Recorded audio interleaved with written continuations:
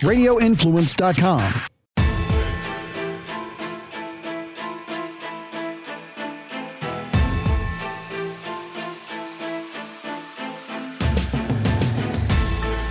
Good afternoon, everyone, and welcome to the Monday edition of the Dark to Light podcast with Monday Morning Val and Beans. And we have special guest Kyle Seraphin with us for some of the show today. And Frank, the reason why I had Kyle join us here is because Uncover DC is publishing a column today, and I thought that he might be able to lend some perspective to what is being discussed. In general, it's the weaponization of the DOJ, but two things in particular. And since it'll be out in a couple hours, I'm not even worried about talking about it in detail, Kyle. So what I'm writing about today, just to fill you in, is the you had said on Twitter about a week ago was the insider threat training has been coupled with the whistleblower training at the FBI. Can you explain to everybody if that's normal or not? Yes. Also, I just want to let people know that it is 43 degrees in my little trailer here that I'm sitting in. That's why I'm sitting in a jacket. So here's why it's so not common. Every year, the FBI puts on these trainings, like every other government agency will probably know about it. It's called Virtual Academy, and I'm pretty confident that's actually across the government spectrum. Virtual Academy is an online, PowerPoint-based, small videos, just garbage training that they do. They teach you how to, don't touch blood if you see it in the office, if there's a broken glass, how to sweep it up, like all your OSHA type requirements for your job, all the kind of like pedantic and inane stuff that you have to do as a government employee to check some box that says that you're safe. They go through it. And so for FBI employees, they have some that are a little bit more specific, like how to handle classified documents, how to mark classified documents. These are annual updates. They just check the box. If you do FISA, what the FISA requirements are and so on. But this year, they took two trainings that have always been exclusive and they've always had their own training blocks, and they combine them in a way that seems like a threat. And based on what we've seen the Attorney General put out and some of the memos that have gone out in the last 12 months, I think it's a very reasonable assessment. There's a concept inside the federal government, particularly inside the intelligence community, known as insider threat.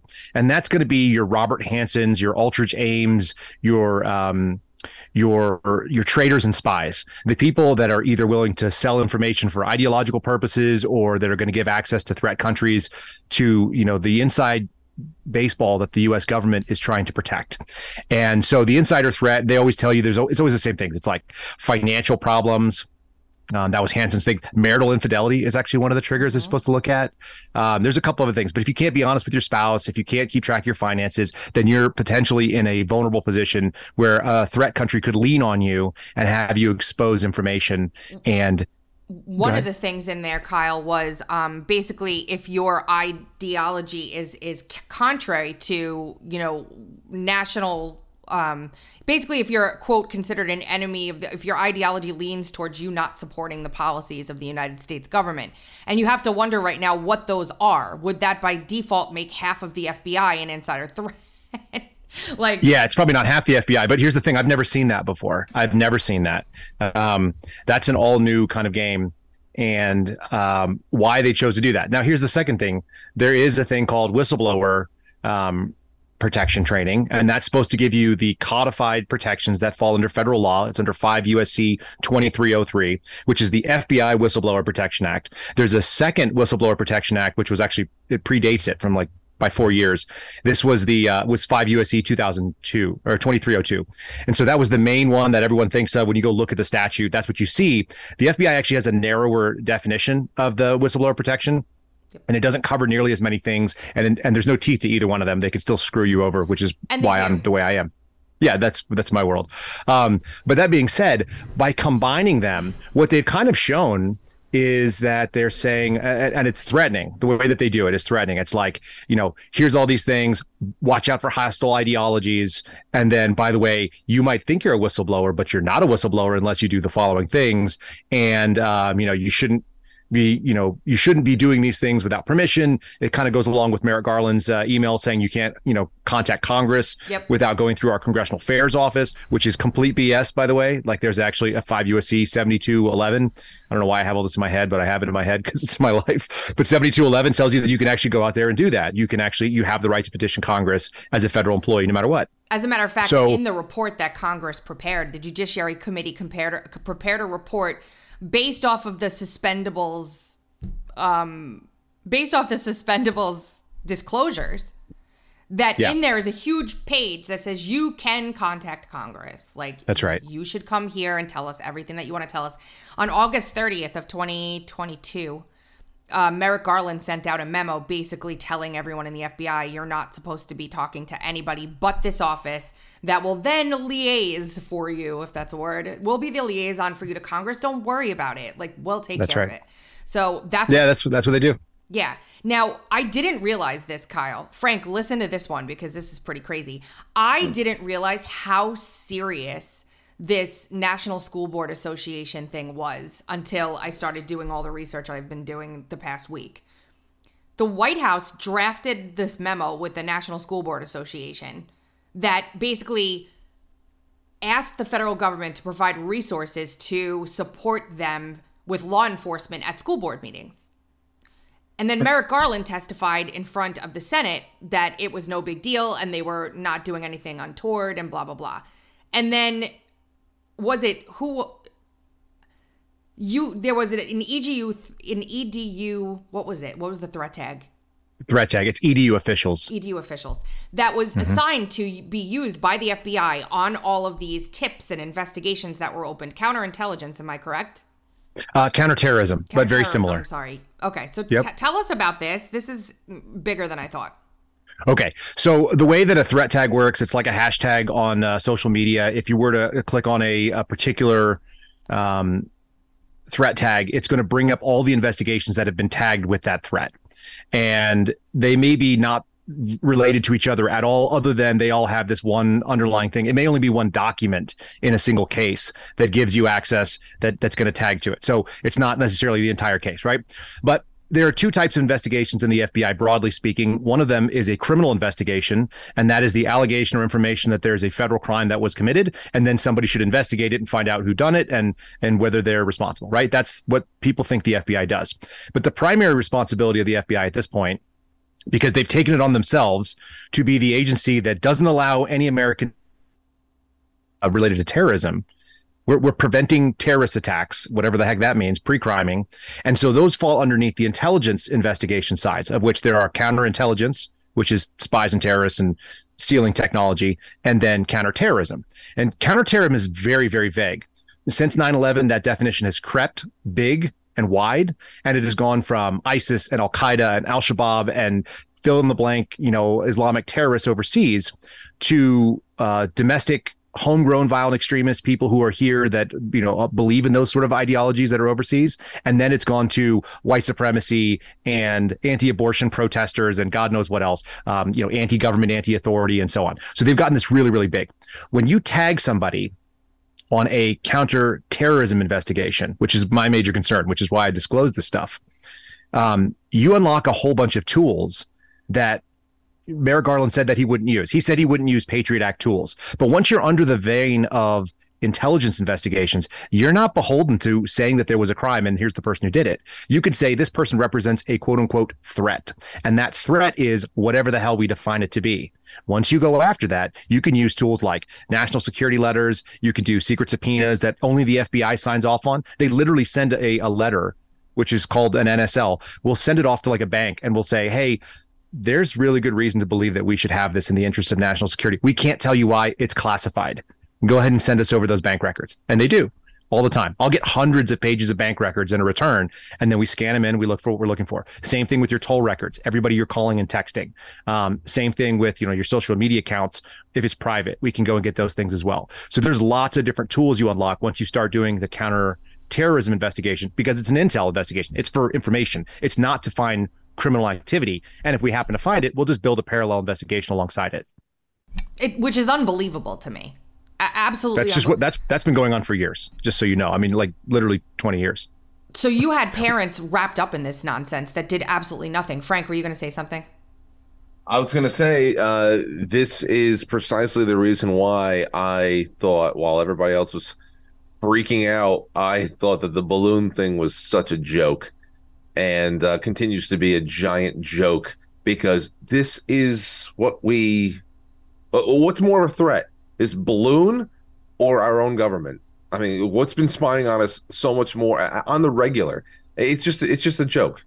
It was still fun to watch the military shoot it down, though. So well, here's the thing: it's both. Yeah, guys. Fireworks are fun on the 4th of July. So sure. it is both things, though, and here's why. The Chinese, and I listened to one of those Twitter spaces the other day where people were talking about it, and they had a bunch of people that have minimal knowledge and haven't worked against the Chinese threat. But I did that for 2 years. I'm not an expert, but I'm informed, let's say. The Chinese are a very, very patient and slow moving organization. They've been doing a 100-year plan that they are executing, and they are, they don't do things just to see what happens next. This is all mapped out. This is the way they operate. They publish these things. They've got 5-year plans. They've got 100-year plans. And so when they send over a balloon like that and they want to just see what happens, all they're trying to see is what's the response. They're gauging enemy response over and over again. So it is important because it shows that we have an administration that wasn't going to go drop it in the Pacific Ocean. They let it roll across to the Atlantic under the guise that it was dangerous. I don't know if you guys have ever been to Montana, but I spent some time there. You can shoot down anything over Montana almost anywhere and hit almost nothing pretty much the entire time that it's there. They could have done it over Alaska. They could have done it any time, right? So it is a thing that's worth noting, but it is also Operation Sideshow at the same time. Like getting all that media attention, it's like, pay attention to this stuff, like you said, Frank. And then there's a lot bigger stuff going on, which is that, yeah. Also, if you think that some of our intel systems are not compromised, like, you're foolish, because there are state actors, whether they be Russia, Iran, China, maybe North Korea and so on, that are fighting all the time to try to get into some of our systems. They hacked OPM. They got all of all my social security and all my information that I put in my security background check got hacked the year that I joined the FBI. It's like, thanks for that, guys. They gave us LifeLock. It's easy when they're the CIA is using passwords like lock123 to secure their most potent hacking tools. They are basically asking for them to come in. They're probably sending the password over Gmail and saying, "Here it is, guys, come on in." Speaking of security clearances, this is another one. Segue. There is one person at the FBI who's in charge of the training, your clearance, and hiring and firing. Well, not firing, hiring, correct? And policy practice and things like that. So she's at the top of the food chain that makes all the policy decisions for that. She's not obviously individually doing all those things, but she is the individual whose name is on the paper that revokes your clearance for sure. You're talking about my friend Drunk Jenny. Drunk Jenny. That's what my buddy producer Phil calls her. He goes, "Is there any way to unhear what you hear?" This woman apparently used to walk around the office during the COVID shutdowns, and was visibly intoxicated, petting female employees, telling them their hair was pretty, and just, you've read her emails. I have. Sounds like that old congresswoman from California, Katie somebody. Yes, remember that? She had all of her the one in the thruple. Her staff she would brush her staff's hair naked, take bong rips all day. Look, when you're in Congress, there's no rules, as we've seen. So you could be worried about your own things that you know about, or you could be worried about whether Guam is going to topple or capsize or anything. You could just say things and get away with it and get reelected. That man was actually arguing against using the Pledge of Allegiance at the beginning of hearings the other day. But honestly, this is Hank, whatever his name was. Hank Johnson. Yeah, he's awesome. Yeah, he's wonderful. So Jennifer is in charge of all of that, and she has been, I don't want to say subpoenaed yet because she hasn't been, but they've requested. She's been subpoenaed? She was, this week. And last week, rather. Oh, so I've only seen that Ray and Garland have been subpoenaed, not more, but... You know what? You might be right. She has had multiple requests for a transcribed interview. I may be incorrect on that. Yeah, so they've asked for her, a good 15 times to come and testify. Oh, yeah. Yeah. She's done a lot of things, and today, hopefully by this afternoon, all of you will be able to read all of the emails that she has written because they've been provided to me by a brave whistleblower. And Tracy is not suicidal in any way. Don't say that. That's terrible. My wife sent me a picture of Epstein, and it said, "Be my Valentine, don't leave me hanging." Oh my God. Oh man, those My wife- hanging. My wife is a strange cat. Well, you remember, I don't know if you remember this. Obviously, it's a novelty, and I'm sure somebody, you'd be able to find it in some kind of a Spencer's Gifts kind of a store after the 2019 demise of Jeffrey Epstein. But you remember when Saddam Hussein was killed, and they made Christmas ornaments with him hanging by his neck. Oh, I do not remember that. That's terrible. Yeah, you can hang Saddam Hussein from a Christmas tree. He was not a good-looking man at the end. No, He was a hobo at the end. He looked like a homeless man, for sure. He did. He fit right into New York. Nobody know who he was if he was here. He could just hang out on the subway platform and push people into the A train. Did you see that the mayor of New York, Eric Adams, was sleeping in that sanctuary shelter that they're creating at the terminal there last night? How long do you think he actually laid down there before they took the? Okay, that's what I think. 5 minutes, maybe. That did not look like a used bedroll. Just saying. No, and he was dressed in his suit, and he was like, "Get me the hell out of here as quickly as possible." Right, I'm gonna it smells bad. Play some board games with you. I left. That's what you got to do. If you're a leftist politician, you have to pander. You don't have a choice. I left. So that column's coming out today, but I'm also working on a more broad sort of a story, because this politicization has been happening in earnest. Obviously, it happened in 2016, 2017. We get that. Obviously, it happened even before that and several times. However, just like at the Grammys, they don't, you know how at the Grammys, like they used to make you think, like they used to make you look crazy when you pointed out the satanic symbolism that was in the show? They used to make you look at those conspiracy theorists saying. Now they're just literally dressing up like devils and dancing around the screen. Like, did you see Sam Smith? Frank? Yes. Are you asking me? Yeah. Yeah. Oh, yeah. Well, yeah, I did. So Sam Smith. Terrific. The whole stage is just basically hell.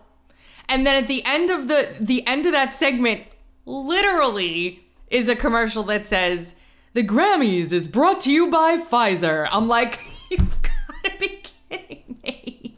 Yeah. So they don't even hide it anymore. No, I remember it was back in 2013. It was either, I don't know, 10, 11, 12, or 13. Oh. Because we were still at the old studio.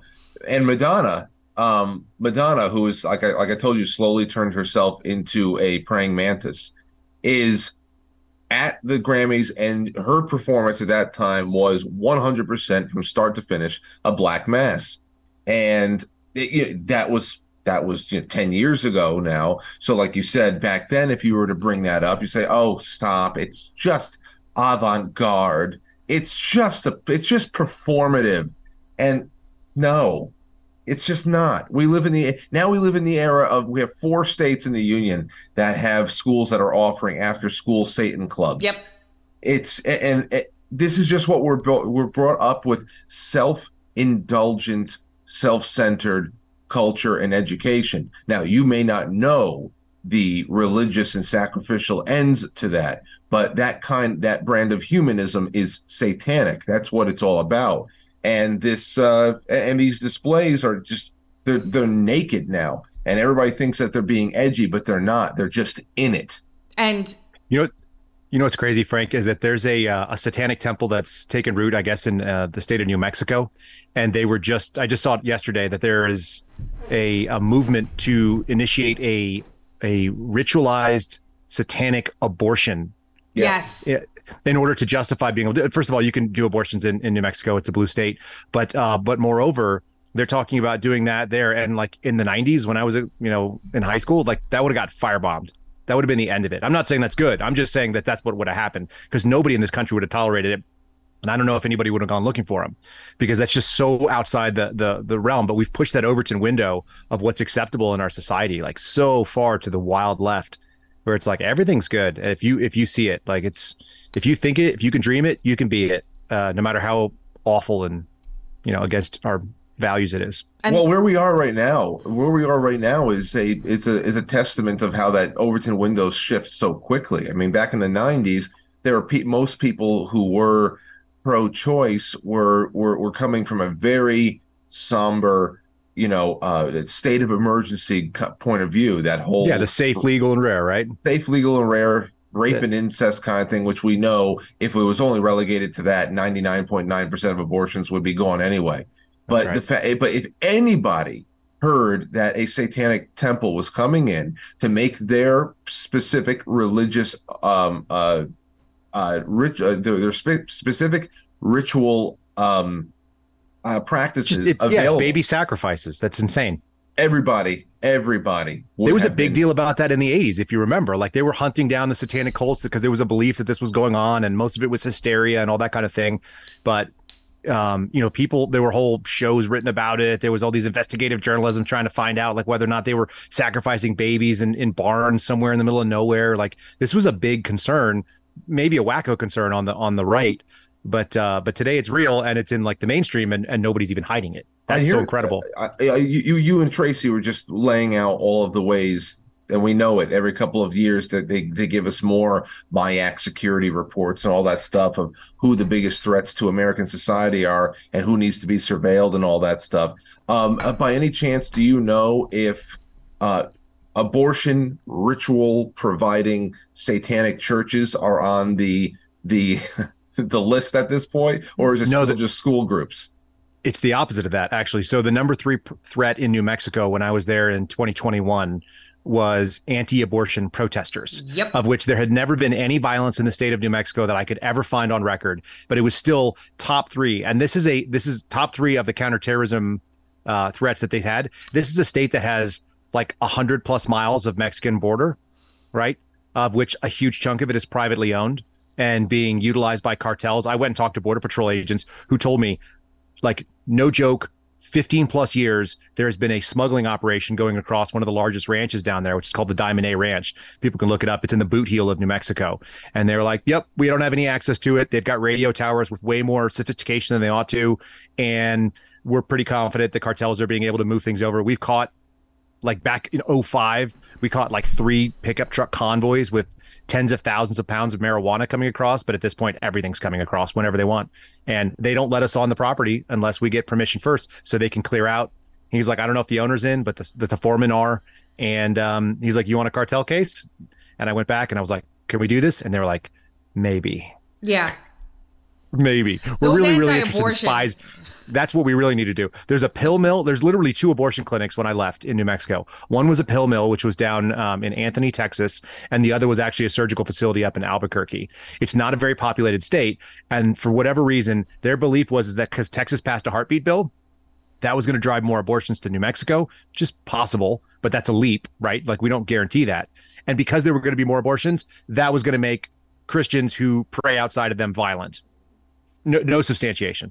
That's what we would call like with a medium degree of confidence. The same way they always have this like incel crap. Merrick Garland didn't do any due diligence on the supposed threats that the National School Board Association used in their letter, which ended up being the one guy whose daughter was violently raped in a bathroom by a man wearing a dress or a boy wearing a dress. So, there was a very, very tension-filled exchange between Ted Cruz and Merrick Garland surrounding that, which will be included in my piece today.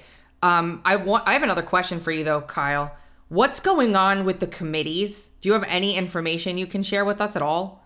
Like, what are they doing? Are they doing anything? Are we going to see anything? Like, I know they subpoenaed Wray and Garland, but are we going to see anything? What do you think? Not for a bit, for sure. So one of my buddies is going to testify this week. I've got one that's testifying today in a closed deposition. I guess it's a 2-sided deposition. So pray for his, fortitude and wisdom as he goes through that. Apparently it's going to be a 6-hour or so sort of trial by verbal fire. I've got another one doing it on Wednesday. Here's what's really crazy. And people, if they're not following my Twitter, they haven't seen this. I don't have a job. I haven't had a job since June of last year. I get paid $39,000 to work for the FBI last year, and that was mostly my leave. I only got paid for 6 weeks of work. I paid out of my pocket for my friend to travel to the Jordan committee to do his testimony in front of Congress because they won't pay for him to travel out there because he doesn't have a job either, because he was removed the same way that I was. So if that doesn't make you absolutely appalled at what a joke our GOP is, the same GOP that said U.S. military 1, spy balloon 0 last night, that was the House Judiciary Committee. Tweeted that out under Jordan. So these people are clowns at this point to me. Like, I'm going to just say it as loudly as it needs to be said. You are a freaking clown show if you tell me we don't want to appear like we're partisan. Hello, you're freaking partisan. You ran on a partisan platform. Your platform is hold the FBI accountable. That's not a partisan issue. You can pay for my friend who doesn't have a freaking paycheck to come out there instead of me paying for it out of a give, send, go that was supposed to go to his legal fees if he needs it. It's totally insane.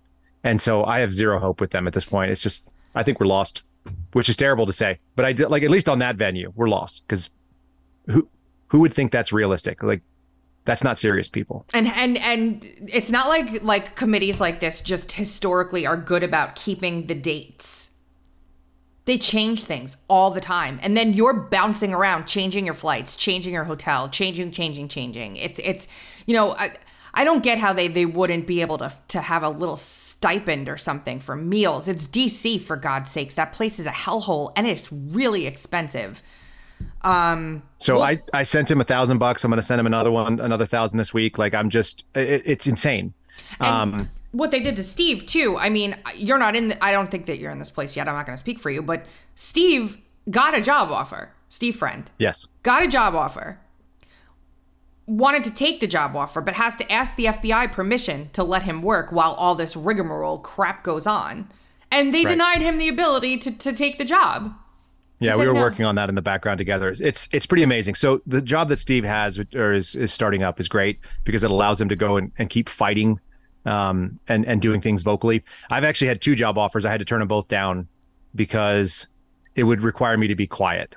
And I think, honestly, being loud and talking to folks like you two and being able to have stories published and going to reporters is one of the things that's keeping me from having the FBI kick my door in.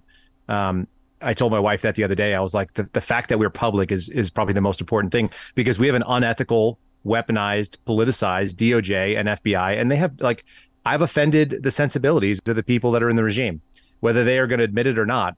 I know that my name has been briefed to the director of the FBI. That's pretty funny. It wasn't on my bucket list, but I guess I checked it off anyway. And you just look around at stuff like that and you just go, like, what planet are we living on? I worked there. There was no allegations of wrongdoing that I've ever done. I had 6 years of honorable service, almost 4 years in the military, honorable discharge. I'm a disabled vet. It's like, I'm had on a conversation with a police officer that is completely outside of the realm of things that you're supposed to be doing, Kyle. Yeah, even dumber than that. You want to hear what's the dumbest thing? Jennifer Moore, the woman who revoked my security clearance, gave me, we have 4 categories of performance awards for daily performance, A, B, C, and D. D is the highest category. And it's given based on the amount of financial incentive they'll give you. So a lot of people will get like $100 or a $250 or whatever cash award for doing a great job. Cause, like, I don't know, like, you did the budget, you did the inventory, like, you found all of our computers on our squad list, whatever it is. I was awarded a $3,000 cash award, which I don't know anybody that's gotten one of those. And we were talking about it, and like nobody knew what that was because I rebuilt a security or a surveillance program that was at Washington Field to watch criminal subjects, armed and dangerous criminal subjects out in the wild.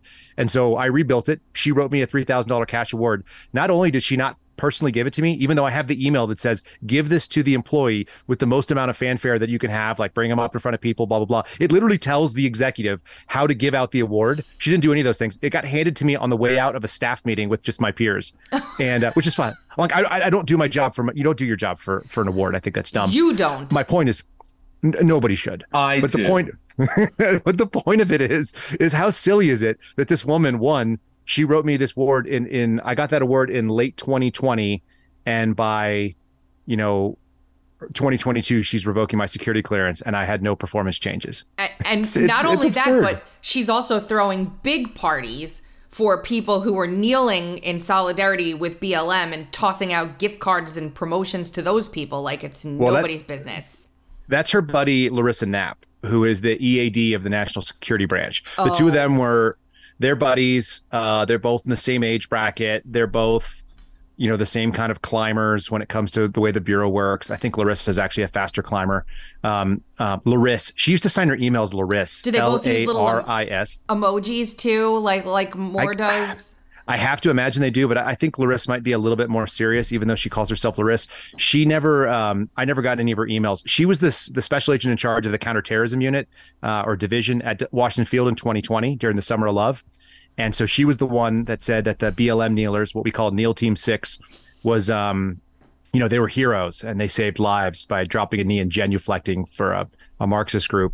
Whereas, Jenny Moore, drunk Jenny, was petting people the next year, or maybe that year too. It's just, the whole thing is insane. Like, these people should not be in charge of anything. If you want to know, Frank, who Jennifer Moore is, in my mind, did you remember Billy Madison? Oh, yeah. Okay, great movie. That Veronica Vaughn, big fan, right? One of Chris Farley's better pieces. Great, yes. Great thing by Adam Sandler. Do you remember Miss Lippy? She was the kindergarten teacher that that made the necklaces out of macaroni, and he caught her eating glue and putting it on her face. Yeah, the blue duck. Yeah, you got to get outside because of it's recess. It's Miss Lippy's time. Like, I think that's what Jennifer Moore is like in her office when nobody's looking. She's eating the glue. She's putting on paste. Wonderful. She doesn't want you to. This is a wonderful character description. I'm on board with you 100% now. She's in charge of the security clearances for every single person in the FBI. Now just do that math. Just extrapolate yourself into the world where that happened, and we're in the clown upside down. These are the people running things, folks. That's it. Actually, I think that's what it is. I think it's a little. Now that you say it, Kyle, I think that we probably are, by and large, a government and a larger extrajudicial apparatus that is half Eric and half Miss Lippy. I think we have the scheming. You got to tell people who Eric is. Not everyone remembers Eric, but I do. Yeah, Eric. He's the weasel. From Billy Madison. He's the one that wants to actually take out Billy and make sure that he's disinherited from Madison hotels. Oh, that guy. Yeah. See, I told you, Tracy didn't recognize it until you said it. Yeah, exactly. The weasel laugh. He's the one that he's the one that's trying to make his entire renaissance, his educational renaissance, be foiled and sabotaged. I think it's probably mostly him and Miss Lippy's, with a couple of Carls in between that just get stomped out whenever they want to do something good. Those evil guys never end up winning, though. Remember? Yeah. The Erics of the world never end up winning. Although, I wanted to cover this today. Kyle, you're welcome to stay. If you want to stay for the rest of the show, by all means, stay and chill with us. I'm sure you'll have other stuff you want to do. Anything else you want to tell us that's juicy? I'm thinking about writing a column about a new concept that was introduced to me on Friday, that the FBI is investigating a group known as Radical Traditional Catholics. How do you... I have to say that slowly because it's hard for me to put those words together. How can you be every time I say traditional? Radically Traditional Catholics. These are people who prefer the Latin Mass. Yep. They like pre-Vatican II. Mm-hmm.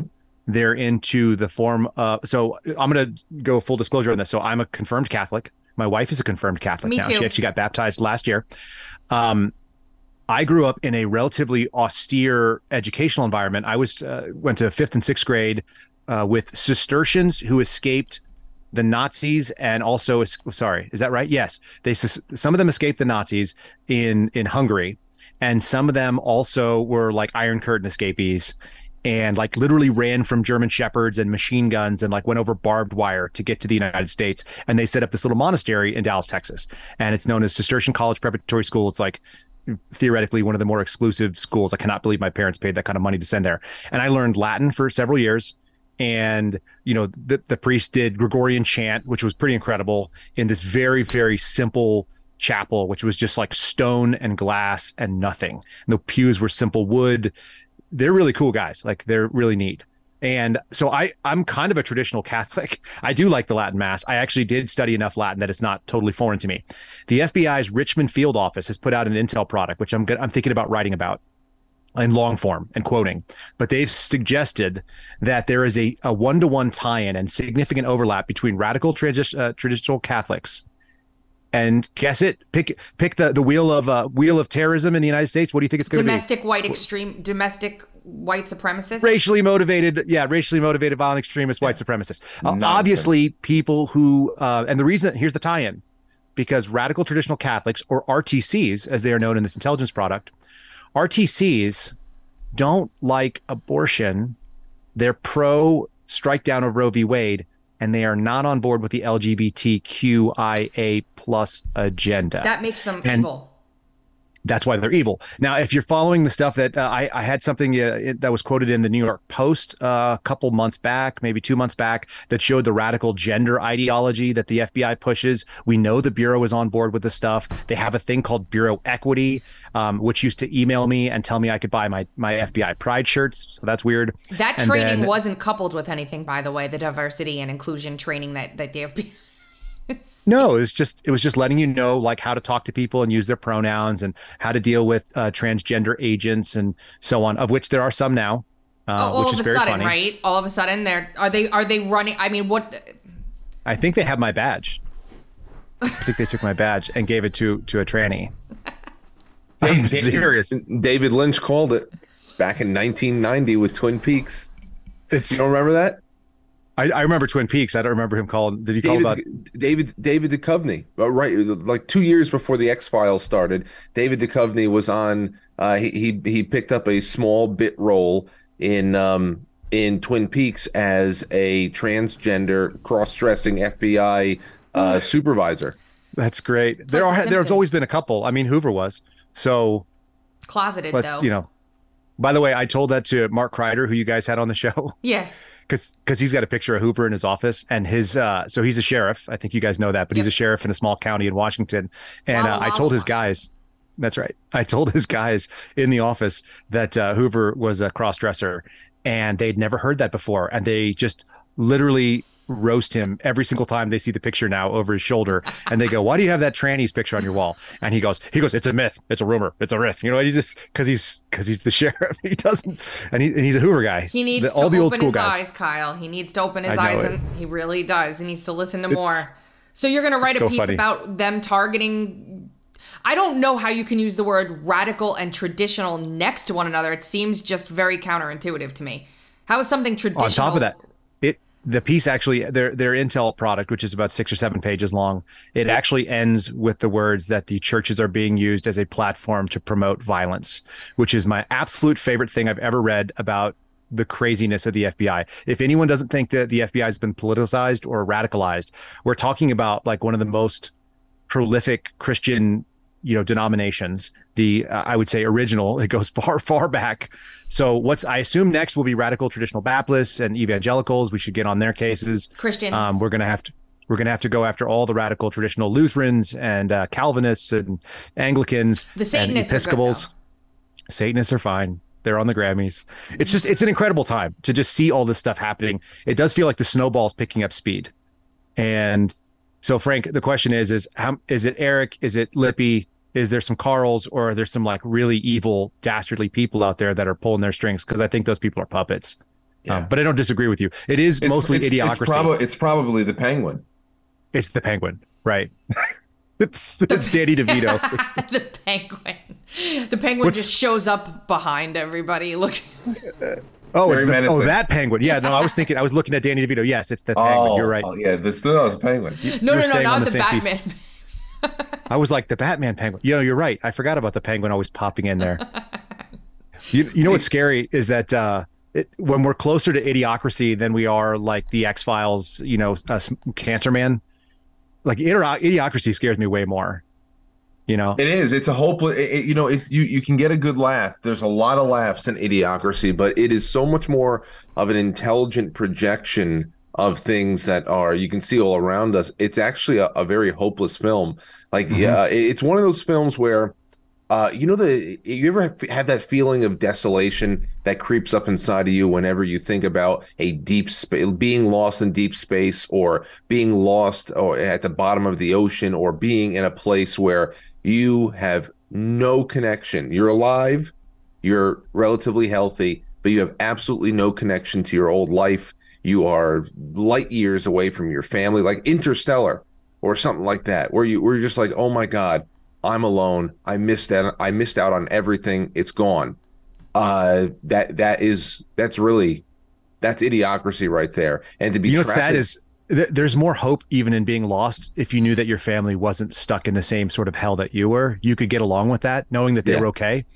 Idiocracy, the bleakness and the dystopian nature of it is that everybody is lost.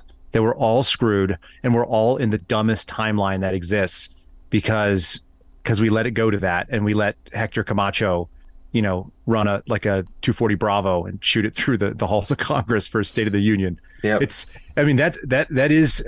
terrifying. But think about how close we are to that, really. So people could probably sit on a toilet right now, put a flat screen in their bathroom.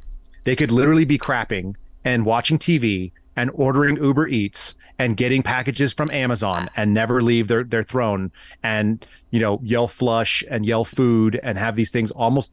We're like this far from that being the case. So no wonder people are doing it. It's bread and circuses. It worked for the Romans for a little while. I was saying the other day, like when everybody's on the beach cheering this missile shooting this balloon out of the sky, quote balloon, I was like, William, to my son, I'm like, you have to understand something. We are so ridiculously sheltered in this country and people don't even think twice about it. Like if we lived overseas and like Israel with the Iron Dome or whatever, this would be a common everyday occurrence, just things blowing up in the sky above us. We don't see that here. I think that time is coming to an end relatively quickly. Like that wasn't supposed to be a tourist attraction. That was pretty...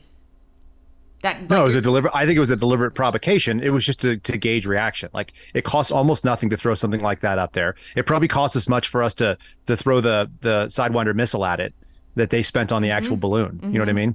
Like I said, I put a tweet out and it's like, I actually believe this though. And I don't know if Trump would have done this or not, but I think he would have been closer to doing it than I know Reagan probably would have. They should have shot the damn thing down over the Pacific. They should have continued on their diplomatic mission. Yep. Unfortunately, it's Blinken, but if it was not Blinken, somebody who had some nuts could have gone over there, literally had, I would have had Eric Swalwell put the thing in a box and say, hey, you dropped this crap. Yep. And he would have done that. And by the way, and do you want the electronics part of it too? And I would have done it like in the middle of a televised interview. It would have been like, thanks so much for having us. We're looking forward to our mission together. By the way, you dropped this. And then just see what happens next. It's like, now what are you going to do? Like, that's how we handle you. But instead, we let it complete its mission because we're kind of generous people and we want the balloon to be successful too. Everyone wants success for all things. And that's so kind. And then we had a little fireworks show for 0.1 second as it burst. It wasn't even that impressive, honestly. The coolest thing about it was the after, the sonic boom after. Yeah. It was why did it need to go in supersonic? Let's be real. Why did it, or was it just flying away supersonic? Well, because they knew that people were going to be on the beach. Right. And they just, it was like almost like a dash away all moment. That's it. Look, it's manja, give the people what they want. It makes me think of what's that guy's name? James Franco.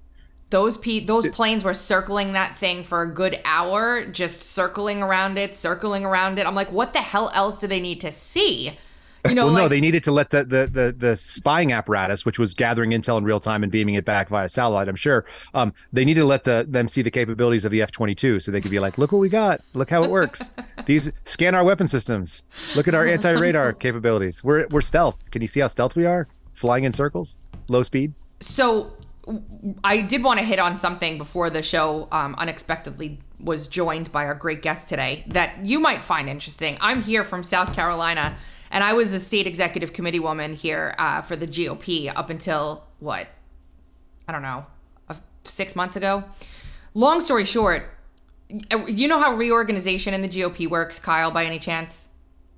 I don't. I think it's not something that I cared about until very recently, and now I kind of care dearly. It might be too late. I'm going to explain it to you. It's very simple. Mm-hmm. Every 2 years, the GOP reorganizes. So each county has a committee with a chair, a co-chair, and all that. And then there are voting precincts in the county, and each voting precinct depending on population and stuff, gets an executive committeeman. And you have to go through a process to vote the executive committeeman in for the precinct. And then the executive committeeman and delegates vote in the leadership of the county. And the whole point is that the power is supposed to be concentrated at the bottom with all the ECs that represent the voting precincts, because they're directly representing 3,000 or so Republicans. And then their will trickles upward. It's not supposed to be from the top trickling down. The whole structure is built that way on purpose. Yeah, bottom up pyramid type of thing. Bottom up pyramid, exactly. Well, reorganization is coming around. Now, my experience with the GOP here was absolutely batshit insane. No other way to explain it. I mean, the chair of the SC GOP here is the guy named Drew McKissick, who is now the co-chair of the National Party. He is the biggest corrupt slime ball you'll ever meet in your entire life. He's terrible. He decided he's on the rules committee for the actual state GOP, and he's the chair of the state GOP. He decided that one of the counties, the biggest county in South Carolina, is not allowed to hold their own reorganization this year. He's going to do it instead. So that sounds very by the people and for the people. It is. And the reason that they got everybody, so there are counties, however many there are, I'm forgetting the number off the top of my head, in South Carolina, and they each state executive committee person from that county gets a vote at the committee for the state.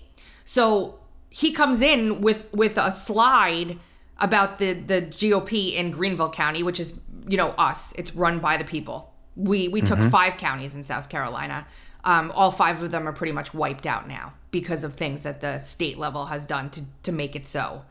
Completely no power. We had no power to fix it. It was just basically they run roughshod over. Everybody's a female anatomy part, so they don't stand up and do anything about it. And then there's like 4 people up there like, hey, it's kind of similar to what you experience, except at a much different scale. So he's corrupt as all get out. He fabricates a slide, pretends that the GOP in Greenville used it, and then says everybody vote to make it so that they can't hold their own reorganization. So nobody is in the GOP in Greenville is going to be represented by anything but establishment swamp rat Lindsey Graham-esque representation. And while all this is going on, you have former President Trump standing up on the stage with them like, these guys are great, they're my friends, they do great stuff. And I'm just like, yeah, take a Lindsey Graham endorsement, stand up there and hold hands with Lindsey Graham and Drew McKissick as they literally crap all over your supporters and make it so that they can't have any political say at all ever again. What would it take, do you think, for the MAGA, and I'm not one of those guys. Like I'm an ideas guy and I'm a policy guy. So if your policies are great, I'm into it, but I'm not a cult of personality kind of person. I just don't think anybody has all the answers. I just think that's sort of idolatrous position to hold. Yeah. Maybe that's weird. And I've said that, and you'll get attacked by QAnon people, but whatever. I get attacked but all the time. What would it I know, that's why we get along. What would it take for people to look and be like, look, Trump did a great job for the things he did. In fact, a better job than I would have ever expected. He wasn't my guy in 2016. He was definitely my guy in 2020. But what would it take for people to go his personnel decisions are so suspect? He is Ray. He is Bill Barr. He is all the people that he put into these positions that really screwed the pooch and screwed him out of a fair election and us out of a fair election, I think. Yeah. And so what would it take for people to go look, he got screwed, but time still moves on. We don't re-adjudicate the past in this country. We only look at the future. How would people see that? Because there seems like an awful lot of bad personnel decisions. We lost some races that shouldn't have been lost, and his endorsement record notwithstanding, he endorsed a lot of safe seats too. And the big ones we didn't win, where it really should have given us an overwhelming majority in some places. We should have won the Senate too. This country is on a terrible track.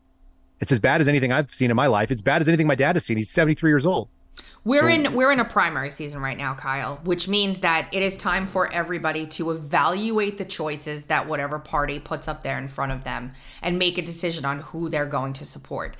I personally like to not go in with any preconceived notion of what's going to happen in that process. Otherwise, it's pointless. Why don't we just appoint a king every 4 years? Right. Right. So I mean, I think leftists want that. Honest to God, like they want a dictator that they can appoint. They do. They really do. Yeah. They love it. They love authoritarianism, which is bizarre. And the right is not getting a lot better on that. They're getting closer to it as well.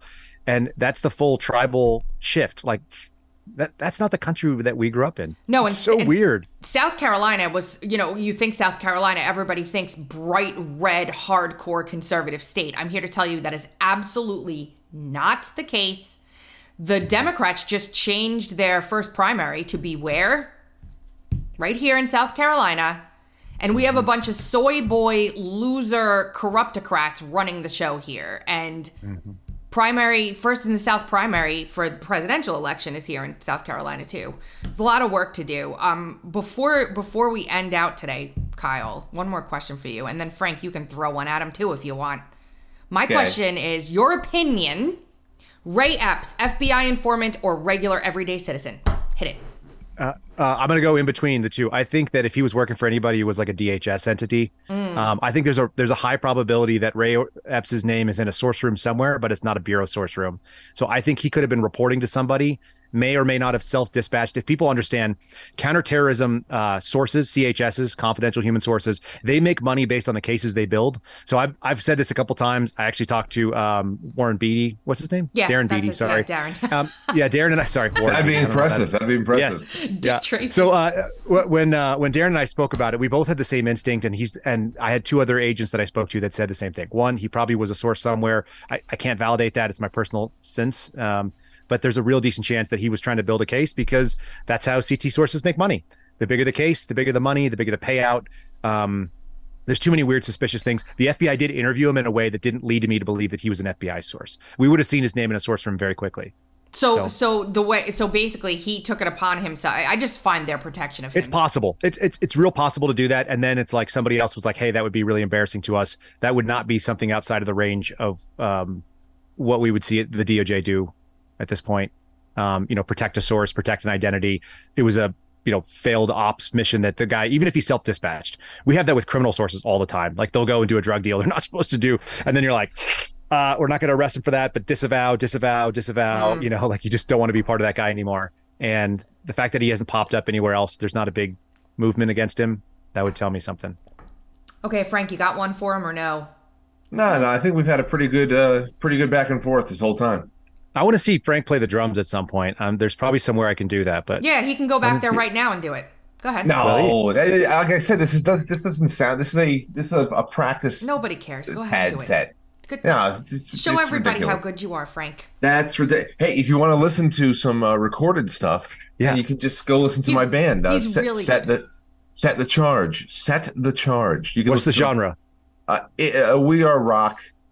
We're a little bit on the heavier side, but I wouldn't call it metal anymore. There's a little bit of a industrial electronic edge to it too. I think you'd really like it. All right, I'm into it. I'll give it a shot. It's on Spotify. Set the charge. I'm for set the charge, by the way. I've set the charge before. And that's what it's about. It's about setting the charge. I have set the charge. I've done both electric and non-electric demo. I'm a big fan of blowing stuff up. It's one of my favorite things. It's the pure application of physics. If anybody's never done it before. Kyle, I'm glad you get it. Most people don't like set the charge. What is that? What are you talking about? You're setting a charge. Yeah, man. Run. You don't know. You range walk. You always walk. You don't run. Okay. Oh yeah, but you walk with a serious purpose. Yeah, you never run on the demo range. There's all kinds of weird frag out there. You don't have to do that. I have one more question for you, Kyle. Can you tell everybody, please? We're helping to disperse your awesome podcast, but where can people find it if they want to listen to your show? My name. So rumble.com/Kyle Seraphin or the Kyle Seraphin Show.podbean. You can search it on Apple, on Spotify, and so on. You can find it in the Uncover DC newsletter, which is awesome. It's very, very thoughtful that Tracy pushes it out there for us. But what's really fun is if you go on Apple and you search in their podcast app and you type in the Dan Bongino podcast. Yep. My name pops up next to Glenn Beck and David Rubin. Let's see. Dan Bongino. At least it did on a couple of phones that I saw. Yeah, there you are, right next to Dan. I'm going to see if I can show people this. I don't know if it'll pick it up. There it is. So I'm over there on the right. Oh, you got it for a second at least. Yeah, right next to Dan. Oh. Now you went back. It's pretty funny. I actually sent that to Bongino and I showed him and he goes, great product placement. So that's pretty cool. All right, guys, you have been listening to the Dark to Light podcast with Frankie Val on the drums and Beans. You can hear us every Monday, Wednesday, and Friday at 2:30 Eastern Time on TuneIn, Stitcher, Apple iTunes, Google Podcasts, iHeartRadio, Spotify, and RadioInfluence.com. Monday, Wednesday, and Friday live streaming at 8:30 a.m. Eastern Time from Rumble, Getter, and Twitter. And make sure to listen to Frank's show every Monday through Friday at 7 p.m. Eastern on QuiteFrankly.tv. We'll be back here on Wednesday. later.